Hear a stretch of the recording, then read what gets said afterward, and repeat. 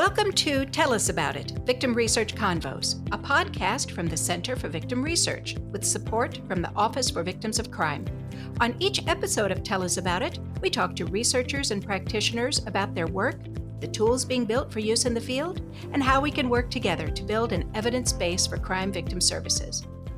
I'm Susan Howley, and we're joined today by Dr. Alicia Durfee and Mr. Paul Thomas. Alicia and Paul, can you introduce yourselves? Sure. My name is Dr. Alicia Durfee. I'm an associate professor of women and gender studies at Arizona State University, and I was the research partner in this project. Good morning. This is Paul Thomas. I'm a court administrator for the Mesa Municipal Court in Mesa, Arizona. We're a large volume court. We deal with a lot of misdemeanor cases, and it kind of makes research important to what we do here. And I've been the practitioner partner in this project. Alicia, can you give us a short summary about this fellowship project? What were you looking for? Sure. So we have two key research questions. First of all, we wanted to estimate a victimization rate, both lifetime and in the last year, among Mesa Community Court defendants. And two, we wanted to use a gendered perspective. So we wanted to look at whether victimization rates differed between men and women who are Mesa Community Court defendants. And this departs from previous research on community courts. Now, community courts are holistic problem-solving courts seeking to link chronic low-level offenders with a wide array of treatment and resources designed to address the social problems that are associated with their offending in hopes of reducing recidivism and improving their outcomes.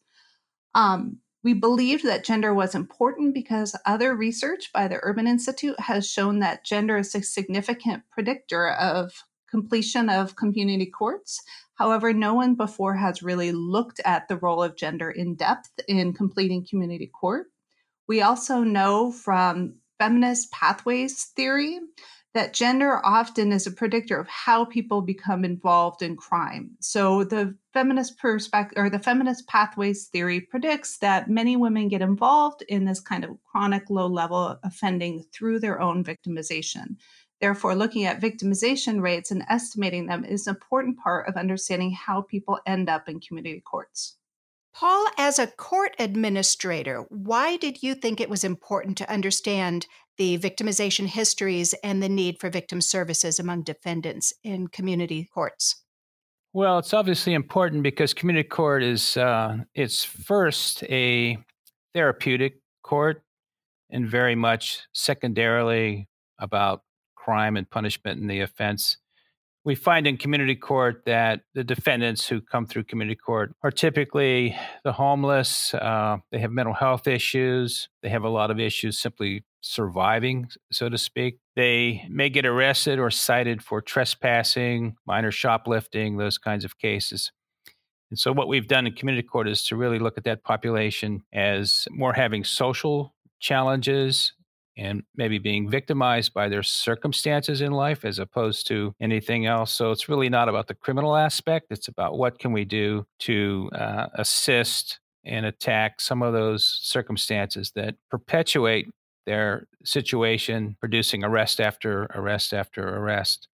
So with that being said, it's important to the court to understand, like I say, coming from a therapeutic approach, what the status of the defendants are who are truly victims in a general sense, and what can we do as a court in terms of resourcing their needs. So the only way we would know to what resources are needed and how to respond to their needs would be through some analysis and research and study as to what is really going on with some of these defendants. So as we've learned from this project, the female population among this group has a little more specialized circumstances that need to be taken into consideration when we look at what are we going to do clinically and how are we going to respond to their needs. Alicia, what was the approach you took as a researcher to get at these issues?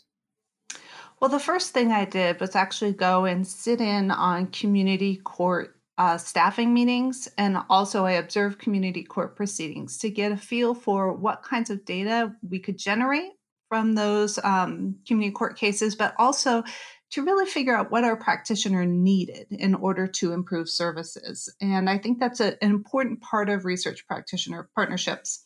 So what we did is we decided to do both a quantitative and qualitative data collection effort. So what we did is we designed a 2-page survey and we gave it to a sample of 106 community court defendants. We had 48 women and we had 58 men. And then we also decided to interview community court defendants in a public location outside of the court in order to understand kind of the site, some of the dynamics linking both their victimization and also their offending. Paul, did you have any difficulty selling this project to your fellow court officials? Well, not really. I mean, Dr. Durfee and I have done some researcher practitioner partnerships prior to this one, so this was not something that was new to at least our court or our court environment here. And so I think, at least I can only speak for the Mesa Court, we've done well in breaking down the hesitation or concerns or any anxiety about doing research. And so there wasn't very much of a barrier or too much, judicial anxiety about going forward with this particular project and looking at what we could learn from the research. Bear in mind, the community court, we're the first community court in the state of Arizona, so the whole thing was a little bit new. And anytime you start something new, you really want the benefit of research and an understanding of what is it you're doing and what is it you're trying to accomplish. So the research aspect in this project, I think, was very appropriate and timely. That's great. Alicia, was it difficult to engage this group of participants? It was. There were some things that we learned along the way that really helped us gain access and collect data. And there were some things that were definitely hindrances. So some lessons learned. So what worked well was that myself and my research assistant, we would often come about a half an hour early to court, and people would show up early for court, and it was a great time to give them surveys. We also stayed through most of the court proceedings because when people were waiting to see a public defender or to see the judge, we could give them a quick survey then, and that seemed to work out really well. Problem with the project was trying to set up the qualitative interviews. So obviously this is a population that's highly mobile and difficult to get in contact with between the court date and the scheduled interview. And so I probably had more no-shows to the interviews than I did have people to come. So we were hoping to get 20 interviews, and unfortunately in the window we had for data collection, we were only able to get 6. Now from that, we were able to get really important data that points to future questions we want to look at. But unfortunately, it's not the data collection that we were able to do. And it may indicate that we need to work with a community partner, and so that we can get in touch with community court defendants at other service provider locations. Now, along with what you learned from these defendants, what did the defendants get out of participating, either from taking the survey or from participating in the interview? What did they walk away with? So when I gave the surveys, I would stop when they disclosed victimization. And I actually had one female community court defendant who disclosed sexual victimization, and she kind of stopped and was quiet for a little bit and told me that she had never told anybody that before. And so I've been a domestic violence advocate in the past, and I also know a lot of our community resources. So we took community resources with us to the surveys and the interviews, and I was able to do some advocacy work with her right there and then in the court.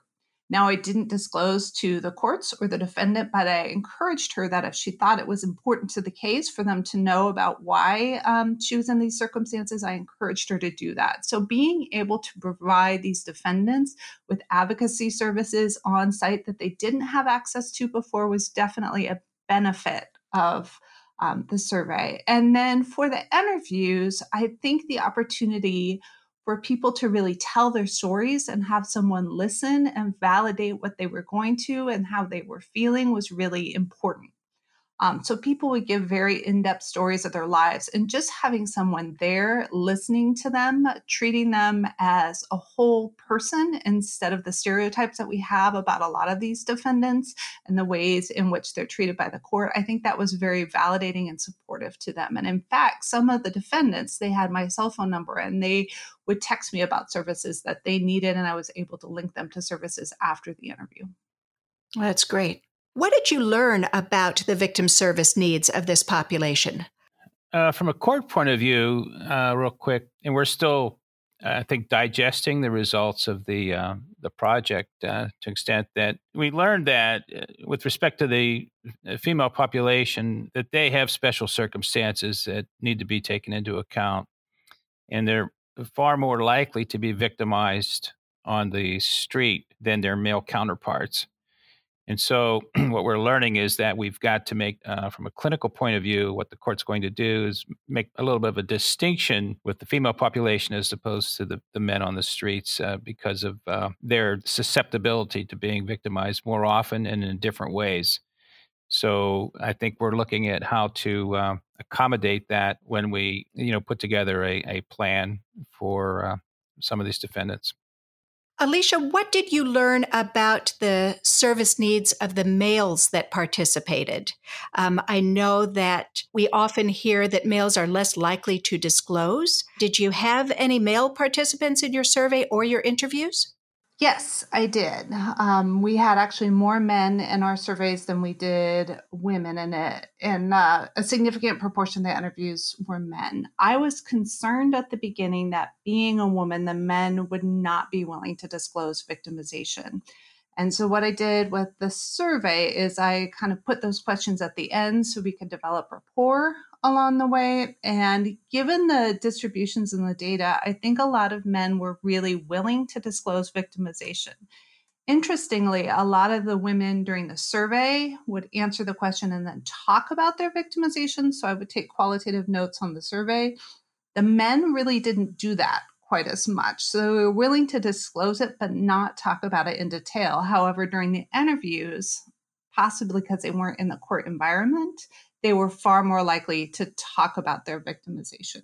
What was really interesting is that we looked at 7 different types of criminal victimizations. And we looked at criminal victimizations because those are the people who qualify for victim services through the court, either through the police or through the prosecutor's office. And what we found is men were more likely to have been threatened with a weapon, and they were also really likely to have had something stolen in the last year. Now, having something stolen in the last year doesn't sound really important to those of us who don't understand kind of the dynamics of the population of community court defendants. However, for them, often when I say, have you had an item stolen, it was something catastrophic. So because they're homeless, often during the day, they have to stash everything that they have in bags outdoors in a location they think no one will guess, that's hidden. And what they would find is they would go back and their entire cache of items, all their belongings would be gone, and they would be starting over again completely. And so those were actually really important events in them, especially because they would have information about court dates or information about service providers in those things. So they were completely starting over, not just with their belongings, but with their knowledge about kind of what services they had to do in order to comply with court requirements. So 72% of men had had an item stolen in the last year, and 88% of men had had them stolen in their lifetime. And some of the men said that them being on the street was what led to them being victimized in this way, that they hadn't experienced these types of victimizations before they had become homeless or had unstable housing arrangements. For the women, it was really important to look at both domestic violence and sexual assault. So during the interviews, women would tell me that, yes, their partner was violent. And again, 40% of women had experienced an act of domestic violence in the last year, which is a huge rate, right? That's higher than the lifetime victimization rates for the general population. However, they would also talk about the risks they face if they didn't have a male partner on the streets being just a woman. So one woman, for example, described that she woke up to the sound of a man unzipping her pants, a stranger, and she was able to scare him off. But she was really worried she wouldn't be able to sleep because that would leave her vulnerable. So they felt like, yes, they knew their partner was abusive. However, they could manage those risks. So one woman described saying, I don't let him take drugs. I try not to be around him when he's drinking because he really defends me. And if she could manage the known risks with her partner, that would mitigate the risks that she couldn't manage on the street.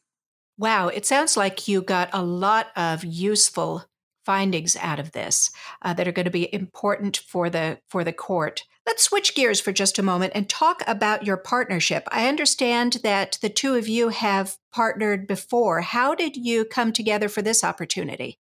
Well, Dr. Durfee and I maintain regular contact and communication with each other about, what's going on and activities and different things. And so, I had mentioned to her that we were going to initiate a community court, and that immediately, I think, sparked her interest in how she could be involved in that, and the fact that it might open up an avenue to looking at a specialized population that would be somewhat created through community court, because we're pulling in the homeless and those with mental health issues living on the street.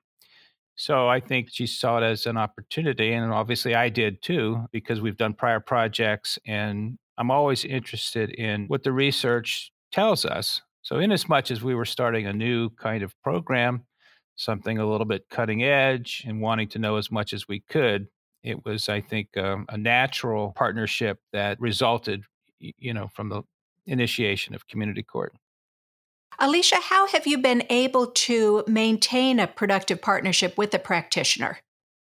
I think one of the things that really has helped is that I worked in a number of different roles with practitioners as advocates and so forth when I was in graduate school. So I took those kind of opportunities to really understand what research might mean for practitioners. I think traditionally there's a little bit of a barrier between academia and practitioners. Think, for example, if you're a practitioner and you want to read current research, you have to pay $35 per article, which that in and of itself, kind of the safeguarding of academic knowledge through the pricing of the journals, that really creates a barrier between research and practitioners. I think also Paula has been just a wonderful partner in this process. So we were awarded in 2015 a National Institute of Justice Researcher Practitioner Partnership. And what we did is look at domestic violence protection orders, and it was a 3-year project. And during that time, we were really able to get to know each other. I was able to get to know his staff. He gave me an office in the Mesa Community Court.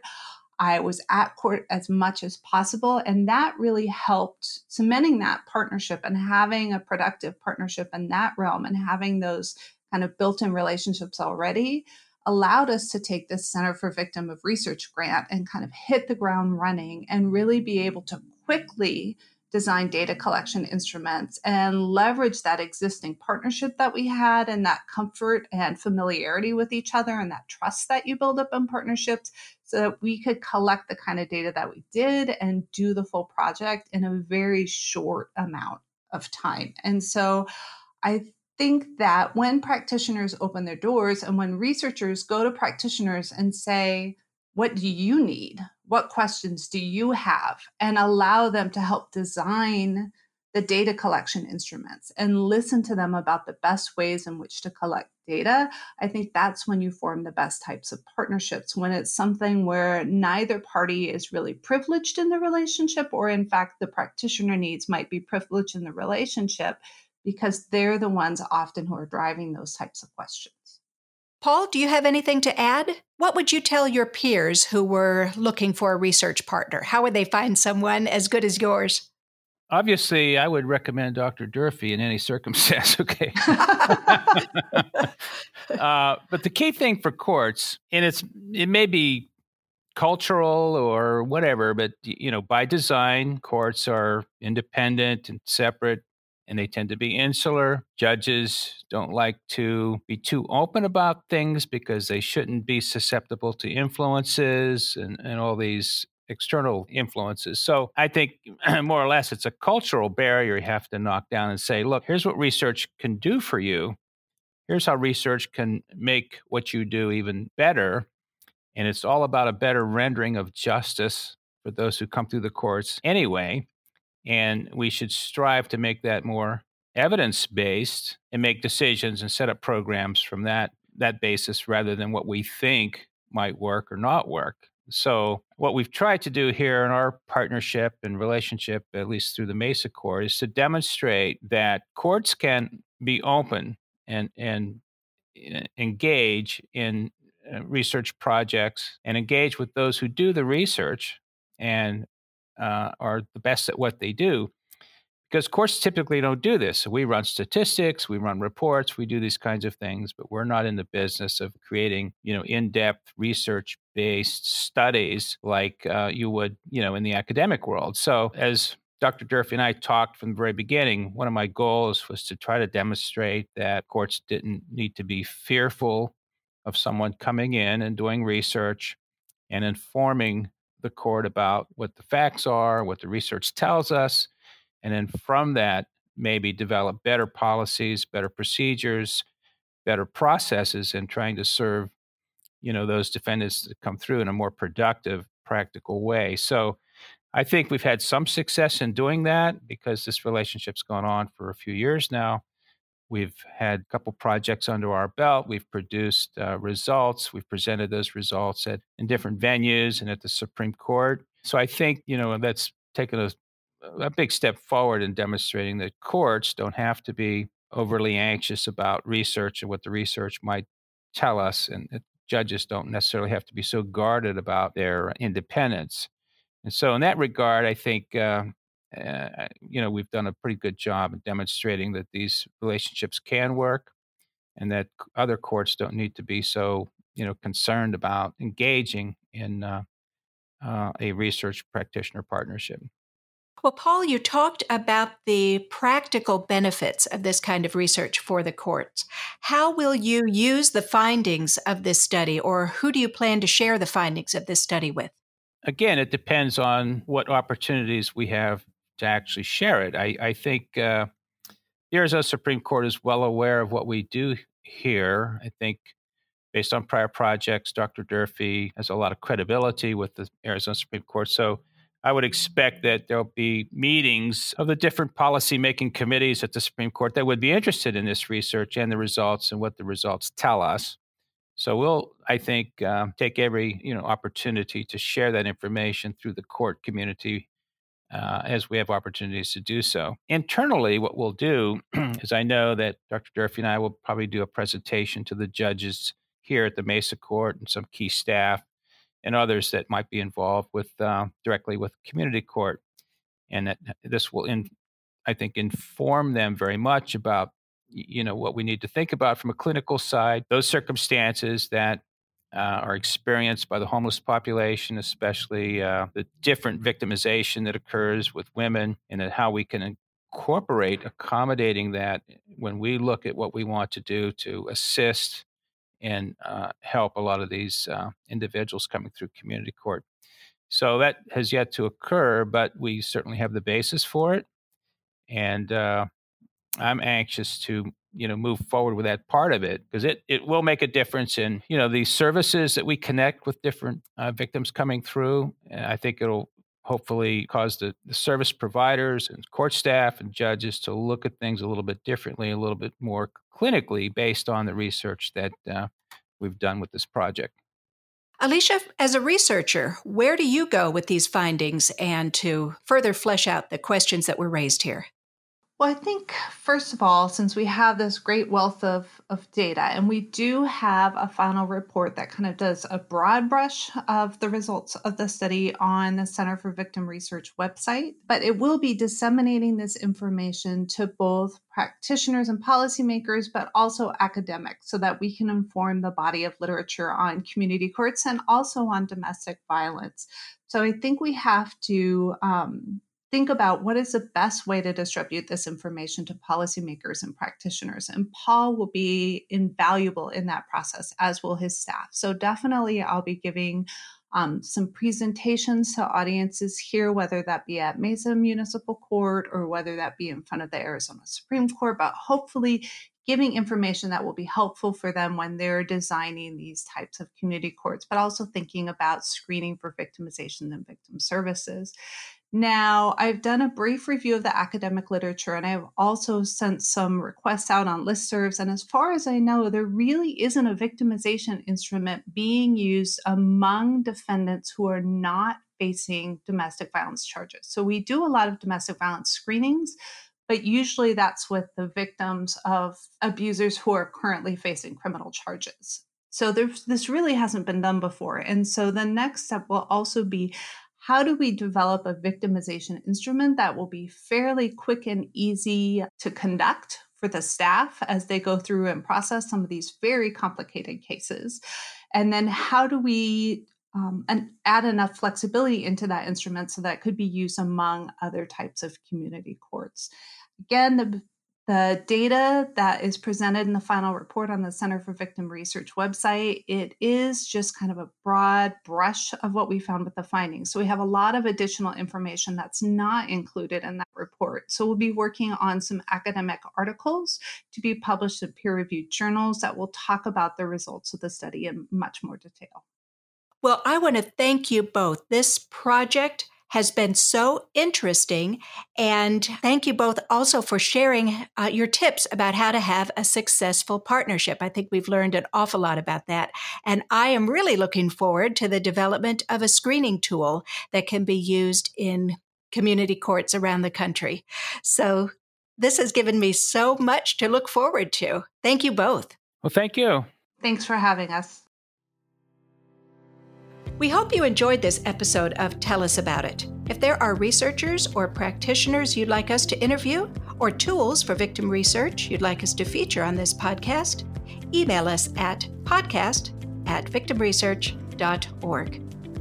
Tell Us About It is a production of the Center for Victim Research, funded by the Office for Victims of Crime's Vision 21 initiative through Cooperative Agreement Number 2016-XV-GX-K006. The Office for Victims of Crime is part of the U.S. Department of Justice's Office of Justice Programs. However, the points of view and opinions discussed on this podcast are those of the host and expert contributors and do not necessarily represent the official position or policies of the U.S. Department of Justice.